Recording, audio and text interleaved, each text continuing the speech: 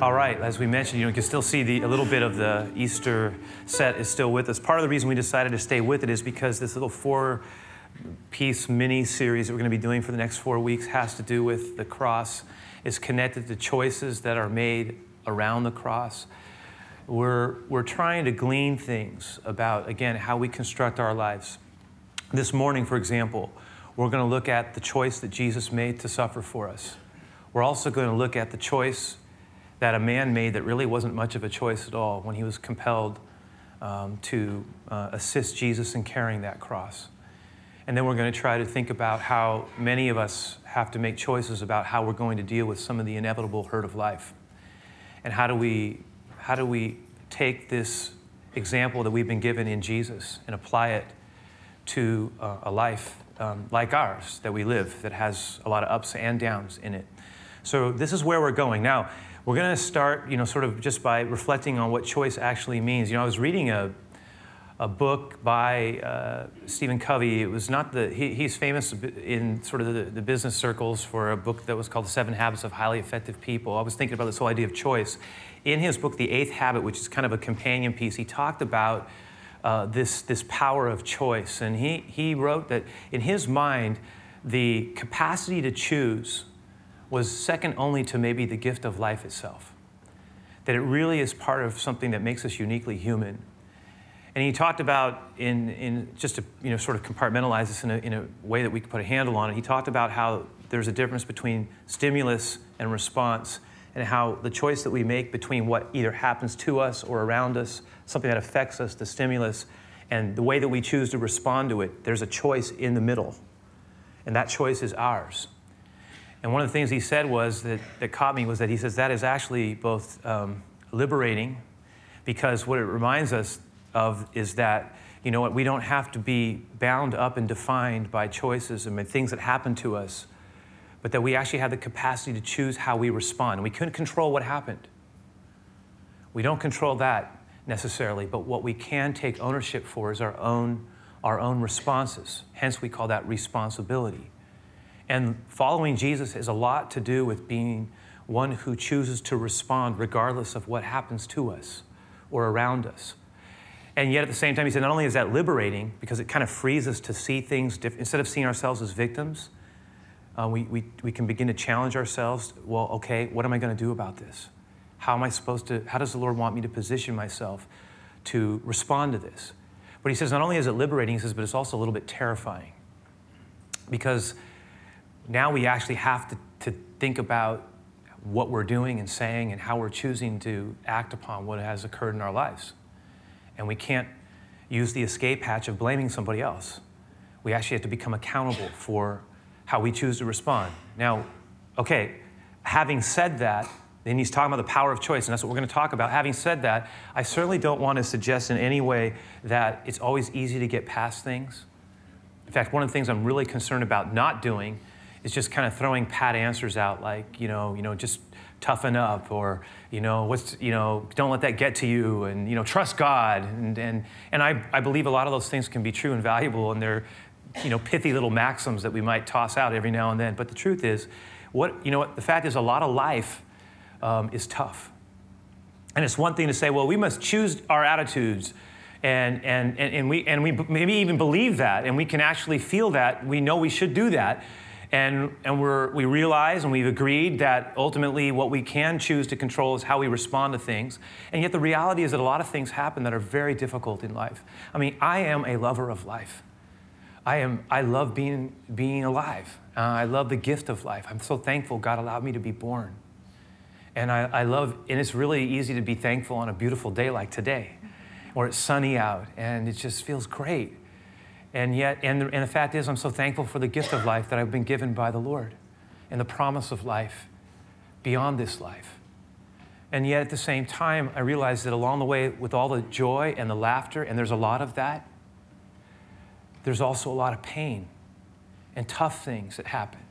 The hurts of life, the pain of life, the disappointment of life, the loss of life. These are things that you and I have to learn how to negotiate. How do we do that? How do we do that in a way that is going to cause us to come through things even better than when we went into them? Now, this is a part of what we're talking about, because I think there's a lot of unfair things that happen. I mean, I've because I'm connected to a lot of different stories of people's lives, what happens when things happen that we weren't expecting or anticipating? Something unfair. We lose a job that we just assumed we had. Or maybe we lose something that someone we care deeply about leaves us, dies. Or maybe a relationship that we had invested so much into is crumbling. Or perhaps we're struggling with our own sense of self-worth. That there are genuinely things that are going on in our lives that are causing us to have a bit of a crisis around those points. And I was thinking about the different things. Maybe there are things that occur in our health that came upon us like a storm, unexpected. We were just kind of moving through life, and all of a sudden we're hit with something that stops us in our tracks and causes us to in some ways get stuck in a place that we don't want to be, but we're stuck there. And we feel actually confined by that situation. We feel hindered, we feel worn down, heavy, and it's hard. It's hard sledding, it's hard to move forward. It's hard to stay optimistic and faith-filled. It's hard to trust God. It's hard to believe in people sometimes. These places. So yeah, it's one thing to say we get to choose, and I am a big believer in choosing to trust the Lord. I am. I'm an advocate of that. I really am. I challenge myself when I'm starting to feel sorry for myself to not stay in that place. We can visit it, but don't stay there, because it's not good to just start walking around defeated and angry. And life is too short to live it bitter. It's too much of a blessing. And there are people who need us to have joy in us and to be the blessing we were meant to be. And a lot of times things happen in our lives that would define us and lock us up. And so I want to talk about choice. I want to talk about the example we've been given in Jesus. Now, to get to the person I want to talk about, we have to first look at Jesus and what he went through, because the story of the man that I want to refer to is actually connected to what happened to Jesus. So in a way, it's actually connected to where we've been. Because if you recall, last week in our Easter presentation, we talked about how Jesus was in prison before his death. And one of the things we looked at in a creative fashion was this character of Barabbas, who we know was in the Bible, this notorious thief and murderer who was released and was ready to be sentenced to death, and he got released, and Jesus is crucified, and also the good thief. We talked about that. Well, a lot of times we rush past some of the details of what happened to our Lord. And again, thinking about the power of choice, Jesus chose to walk down a very difficult road for you and me. We read about this in Matthew 27. And this is the account that's going to take us to this exchange that occurs that I want to refer to. But I want to look at what Jesus went through and revisit it just briefly. So let's look at Matthew 27, verse 27. It says, "Then the soldiers of the governor," that would be Pilate, "took Jesus into the praetorium." Now the praetorium, when you read the Bible, there's stuff that comes up and we don't always necessarily have a good understanding of what is being referred to. But the bottom line is this: after Jesus was condemned, they essentially took him and they led him to the Roman garrison. That was the praetorium. It had a large outdoor commons. There was a gathering. We know that in a typical Roman garrison, there were about 200 to 600 soldiers that were stationed there. Not all of them would have necessarily been there. But there was a large contingent of them, and the Bible makes it pretty clear that all of them decided to come out to see this quasi-celebrity, this controversial figure who was supposedly the king of the Jews, who is now sentenced to death. And they decided to have some fun with him. And we're given a very vivid description of how Jesus was treated. The beautiful one, the gentle teacher with the fire in his eyes, and the love of God that he proclaimed so much, and the blessing he gave so much, and how humanity gave him back its worst. And certainly this whole exchange that occurs here is an example of that. It's human beings at their worst. And we see that it says that the Roman soldiers, when they got him, it says they brought him into this open hall, this praetorium, and the whole group of these men gathered around Jesus. They were going to have some entertainment. And it says they stripped him down. They stripped him down. Now, most of us think that most people that I read think that they at least kept the loincloth on him. But it's quite possible he was stripped naked. To be stripped down. And then they took off his garments and they threw on him a cloak. It was a robe. It was probably a sun-bleached Roman red cloak. Every king needs a robe. You're the king of the Jews. You need a robe. Here, take this. They threw it on him. Now, Jesus, got to remember, he's already been beaten. So his face is swelling. He's standing there. He's dehydrated. He's tired. In his humanity, he's just depleted. He's been through a significant amount already physically. The Romans, though, are not done. They decided to have some fun with him. They say, you need a robe. And then they said, hey, every king needs a crown. And they looked around, and one of them we can imagine seeing on the side there must have spotted. He goes, there was a thorn bush over there. That somebody must have wrapped their hand up in some way, walked over there and said, we're going to make a crown for this guy. And they begin to fashion it. It was very sharp, those thorns. And they fashioned, you can see them today still in Palestine. And they fashioned it, and somebody stuck it on his head. Every king needs a crown. And you can just feel it. You can see the blood beginning to come down his head as Jesus stands there with his robe. And every king needs a scepter. And someone said, grab this, and they grabbed a reed. They stuck it in his hand. And that picture of Jesus, being mocked, being broken, being brutalized, treated this way. Blood down his face, beaten, wearing a robe after being stripped down, ridiculed. Hail, King of the Jews. People drinking while they're making fun of him. You could see the picture. What men do in this kind of environment. He was free to rough up, to humiliate, to scorn, to mock him. And they said, and then look what it says. It says that they said in verse 29, when they had twisted a crown of thorns, they put it on his head and a reed in his right hand, and they bowed the knee, mocking him. Oh, hail, oh, great king, King of the Jews. You're so special. They were mocking him. And it says here that then they spat on him after they spit on him, and they spit on him. They hit him some more. And then they let him, they put his own, they put his clothes back on him, and they led him away to be crucified. And what the Romans would typically do is, a lot of the pictures that we might think of Jesus, oh, he's carrying a cross, but they wouldn't have had you carry the whole cross. They would have only had you carry the cross beam. You were going to carry the very thing that you were going to die on. And Rome was going to take you through the streets and make a spectacle of you. In Jesus' case, they really wanted to make a spectacle of him because, after all, I mean, they were being given permission. And you got to understand, we're told a lot of other things happen here as well. Look at verse 32, because this is what I wanted to get to, actually, is that somebody gets caught in this whole movement. Someone who had not been, if you would have asked him, had not been in any way thinking that this day was going to turn out the way that it did. You know, not all days are the same. And a lot of times we really don't always know. Simon, that says here that now as they came out, they found a man who lived in Cyrene, North Africa, who had obviously come to Jerusalem with many, many people from all over the known sort of ancient world there. Many Jews had made their way back to Jerusalem to celebrate Passover. He had made his way back. It would have been a costly trip, in some cases, a once-in-a-lifetime trip. He had come to celebrate. There's no indication whatsoever. Tradition is very clear about this, but also in the scriptures, there's nothing to suggest that he even knew who Jesus was. He got caught up in something that he had no idea was going to be even going on. Look what it says here. It says, as they came out, they found a man from Cyrene whose name was Simon. And so we call him Simon the Cyrene. And they compelled him to bear the cross. Now, that's what we're given. We're given a broad, swath.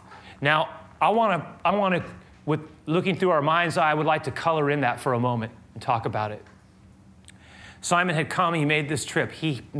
Imagine he's hearing, if you've ever been to Jerusalem, that you can still feel it. You can feel the streets of Jerusalem in the old city. And Jesus was being pushed through the streets. He was bloodied, he was weakened, he was a mess, visage marred. The Bible says you couldn't recognize him. I imagine Simon being a little bit distance away. Jesus and the two other criminals are being led through the streets. By the way, there would have been, if this was a typical situation, there would have been 4 Romans around each person. And the Romans would have formed a square, the soldiers. And typically, there were 2 in the front and 2 in the back, and the one being crucified would be carrying something, usually his own cross. In Jesus' case, he was clearly faltering. Simon hears the commotion, because one of the things that would have been happening, we know from the other accounts, that there were people who were in a frenzy. There were people yelling, jeering. They were angry with him. There were people saying, this is what you get for claiming to be what you are not. He's hearing, there are other people wailing. like they do in the East especially, just wailing pain at what they're seeing. Jesus, how could this happen? Just a week ago, he had come through these streets. People were saying, blessed is he who comes in the name of the Lord. Hosanna, the King. And there was, and now everybody's gathered and they're forming their lines on the streets. There's crowds, there's emotion, there's passion, there's anger, there's wailing. Simon hears this. I see him trying to find out what is going on. He's looking, he's trying to see it. What is this all about? Who is this? Oh my goodness, I see there's a man, but he's a mess. And he's looking at him and he can't figure out, but probably in his mind he's going, oh boy, you don't mess with Rome. Probably some thief, maybe one of those zealots. Yeah, those revolutionaries. Rome is teaching a lesson. What did he do? What did he do to deserve that? He's clearly, it's just awful. He's looking closely at him, and then he says, maybe I'll consider, because typically, you know what else would happen? Rome would usually put, they would have a piece of wood. They would put the crime that the man was being accused of on a piece of wood. And that piece would be typically placed either around their neck, the neck of the victim, or it would be carried by one of the Roman guards. So everybody could see, this is what happens when people do this. And they wanted everybody to know it. So I get the impression that Simon, now clearly he's in there trying to see what's going on. He's looking, he's watching, he's seeing this, and he's trying to see what is this man accused of. And he's looking at it, it says, Jesus. And as he gets closer to him, Jesus is near him. And it says, Jesus, King of the Jews. What is that? Jesus, this is Jesus, King of the Jews. That's what it said. And as he's looking, maybe quite possibly processing in his mind, what are they talking about? What is this? What's happening here? All of a sudden, Jesus falters probably right in front of him, and the crowd melts away, and there's just Simon there. And the Roman says, you, carry it. Now, Rome had a law, by the way.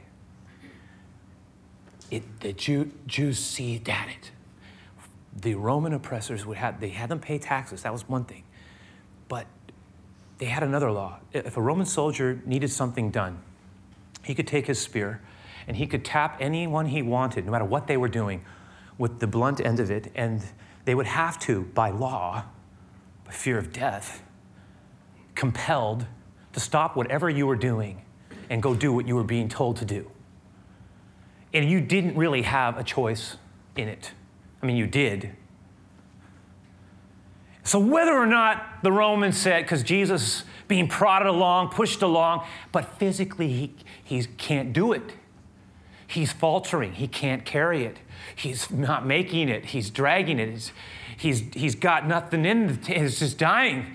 And then they say to him, you carry it. And it's like, Simon, and you got to understand, he didn't come to Jerusalem to carry a dying man's cross. He just got caught up in it. Simon from Cyrene, I'm just here for Passover. I don't even know what's going. Carry the thing. And when we're told that he got next to Jesus and he carried it all the way through the streets up to the place that the Jerusalemites called Golgotha, because it was a hill that looked like a skull.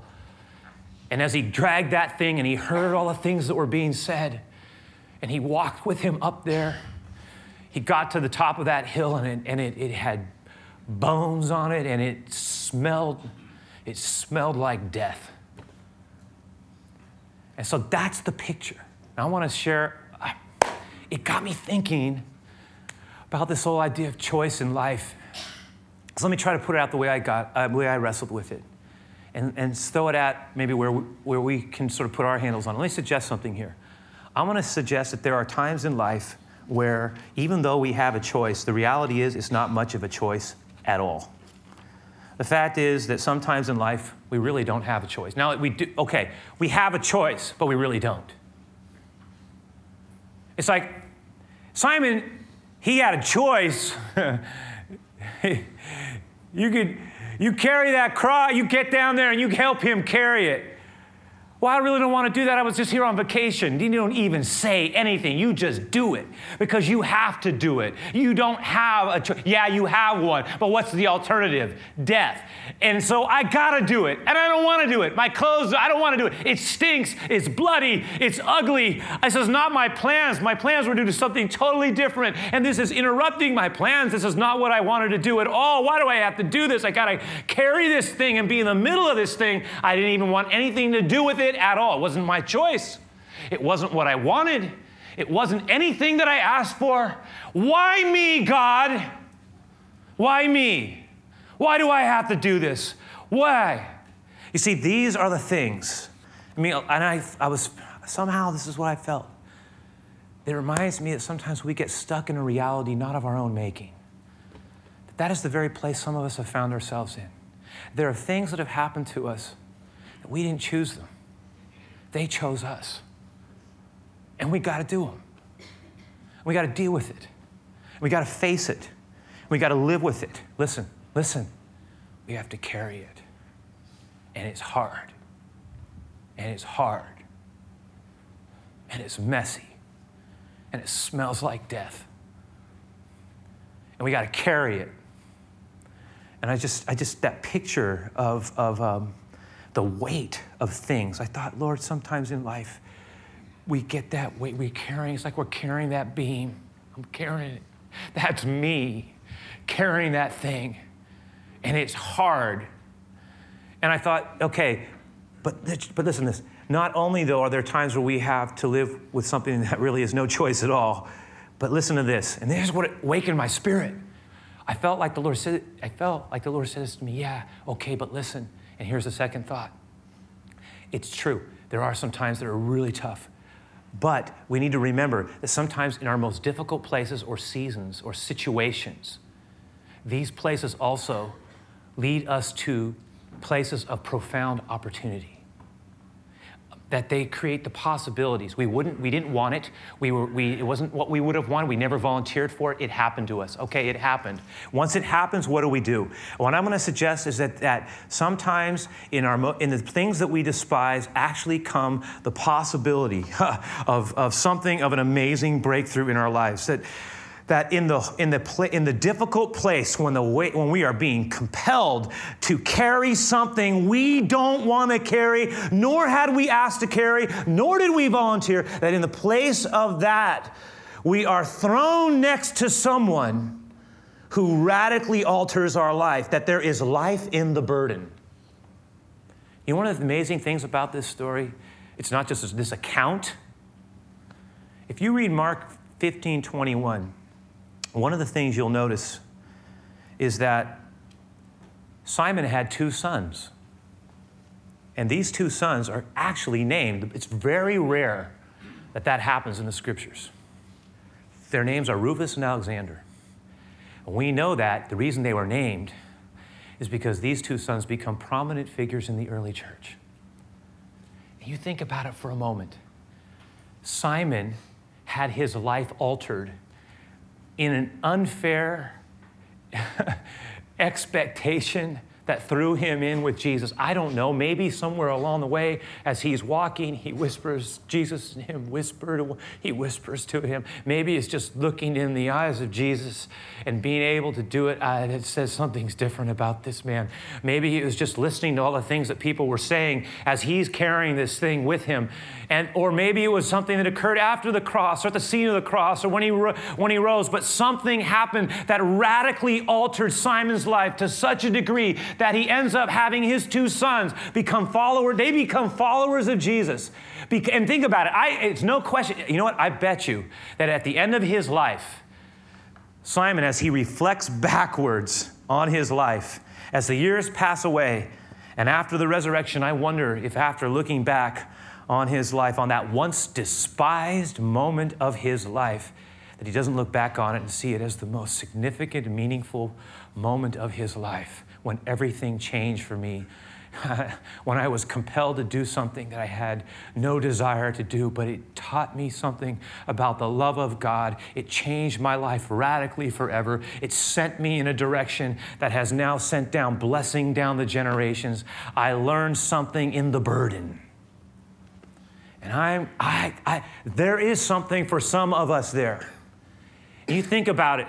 There is something about the idea of being brought in, something about learning how to, certain things happen when we do things, when we go through difficult things God's way. And that means it's going to be wrestling. We're not always going to like it. No, I'm going to tell you this. I do not want to suffer. I just say it. I really don't. I have no desire. I much prefer to say, Lord, bless me. Oh, come on. Everybody does, right? We all do. I love blessing. I don't like suffering. I love blessing, not suffering. But life has times where it's really tough and where it doesn't work the way we wanted it to work.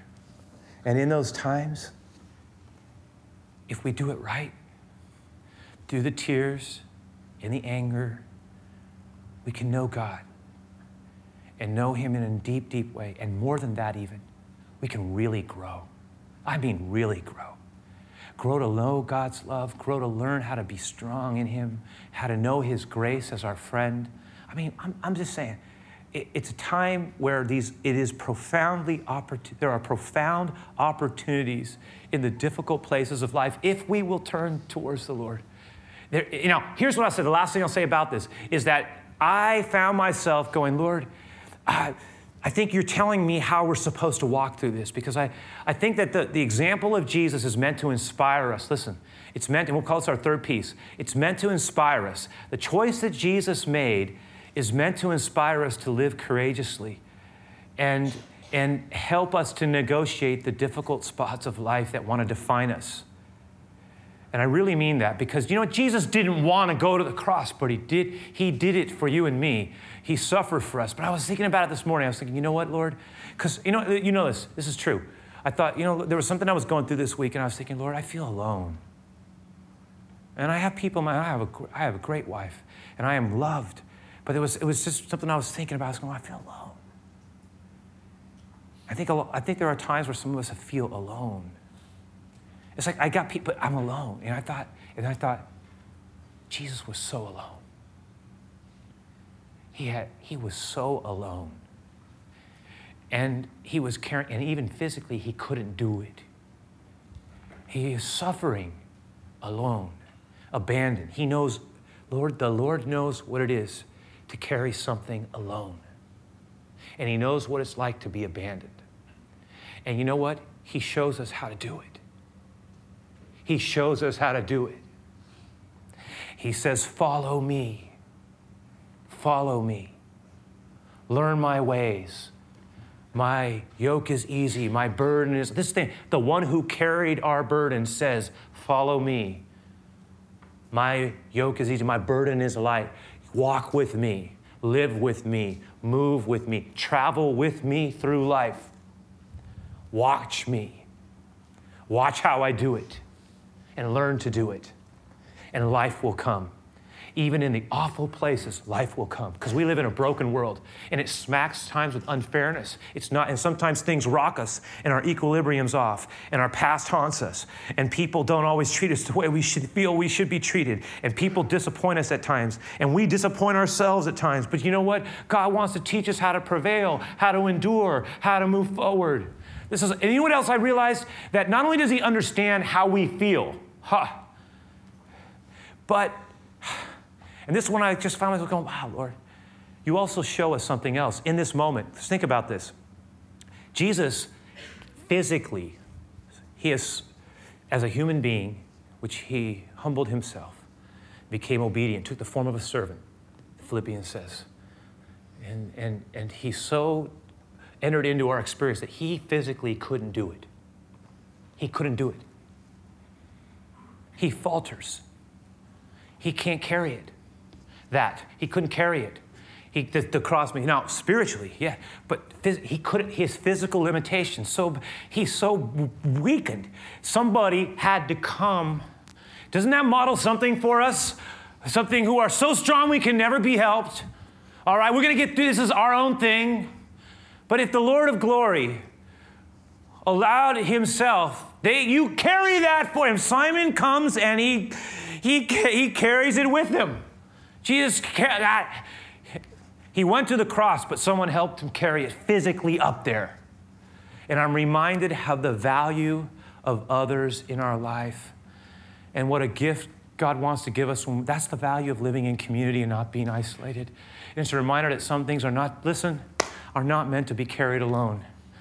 The Lord wants to teach us how to be vulnerable enough to gain strength from other people and to learn, you know what? So I'm looking at this from all angles. Just stay with me on this. And as a result of this, I'm going to say the Lord has something for us in this right now. That there are some of us that God wants to speak life to us, encourage to us, and teach us to endure things and not to quit on things. Not to be, listen, and not to be defined by things that can, if we embrace them, they'll make us bitter. I meet people who are bitter. And it's hard to be around them. I meet people who are angry. They got a low-grade anger because they're angry. Jesus doesn't tell us to deny the bad things that happen, but he wants to give us the ability to live above them and to get, listen, not bitter, better. To not be bound, but to get free. To learn how to not be angry, but how to love better. And not simply drop into patterns that we've learned from our past. And say, well, that's the way it was before. I guess that's the way it's going to be with me. No, no, no, no. Not with God. New things, new beginnings, new ways. Lord, I pray that as we are here in this house on this beautiful day, it's warm, Lord. Our little air conditioning unit can't keep up. But we are here before you. And our hearts are warmed, I pray. I do. I pray that you would just speak to us, Lord, about what it means to face things in life, Lord, because we all have tough things that come, Lord. And if they haven't come, if we're not in it right now, we're going to get stuff. That's just the way it is. But you want to teach us, Lord, how to be a people who prevail. You gave us a great example. You showed us what real love looks like. It's sacrificial. It's courageous. It endures. It's willing to accept help. It's faithful unto the end. And you who were ever faithful, I pray that you would teach us who would follow you to be faithful people. Help us, God, in our weakness to be strong. Teach us, Lord, how to learn to draw off of your strength and your grace and how to grow into the version of who we are that you've created us to be. I just pray, Master Potter, keep molding and making us. Do new things. Work out the parts, Lord, that are just holding us back and help us to move forward with the things that you want to do. You're the God of life and the God of hope. When we walk with you, we never need to be defined by the deep, dark, deathly things of life. We want to live as people who can not only live in your blessing, but be the blessing. And I pray that that blessing would show up in our relationships when we're on our jobs. I pray that it'll show up in our families. I pray that it'll show up in the way that we love the people you've given us to love well and faithfully. Help us to serve even as you served. I just pray for that, Lord. And I pray over this closing time as we close the service out, as we think about this song that really speaks so profoundly to everything we've shared. And also as we engage this time of giving, we pray that you would be honored in it as many of us seek to honor you in this community. May you be lifted high in our lives, I pray, in Jesus' name. Amen.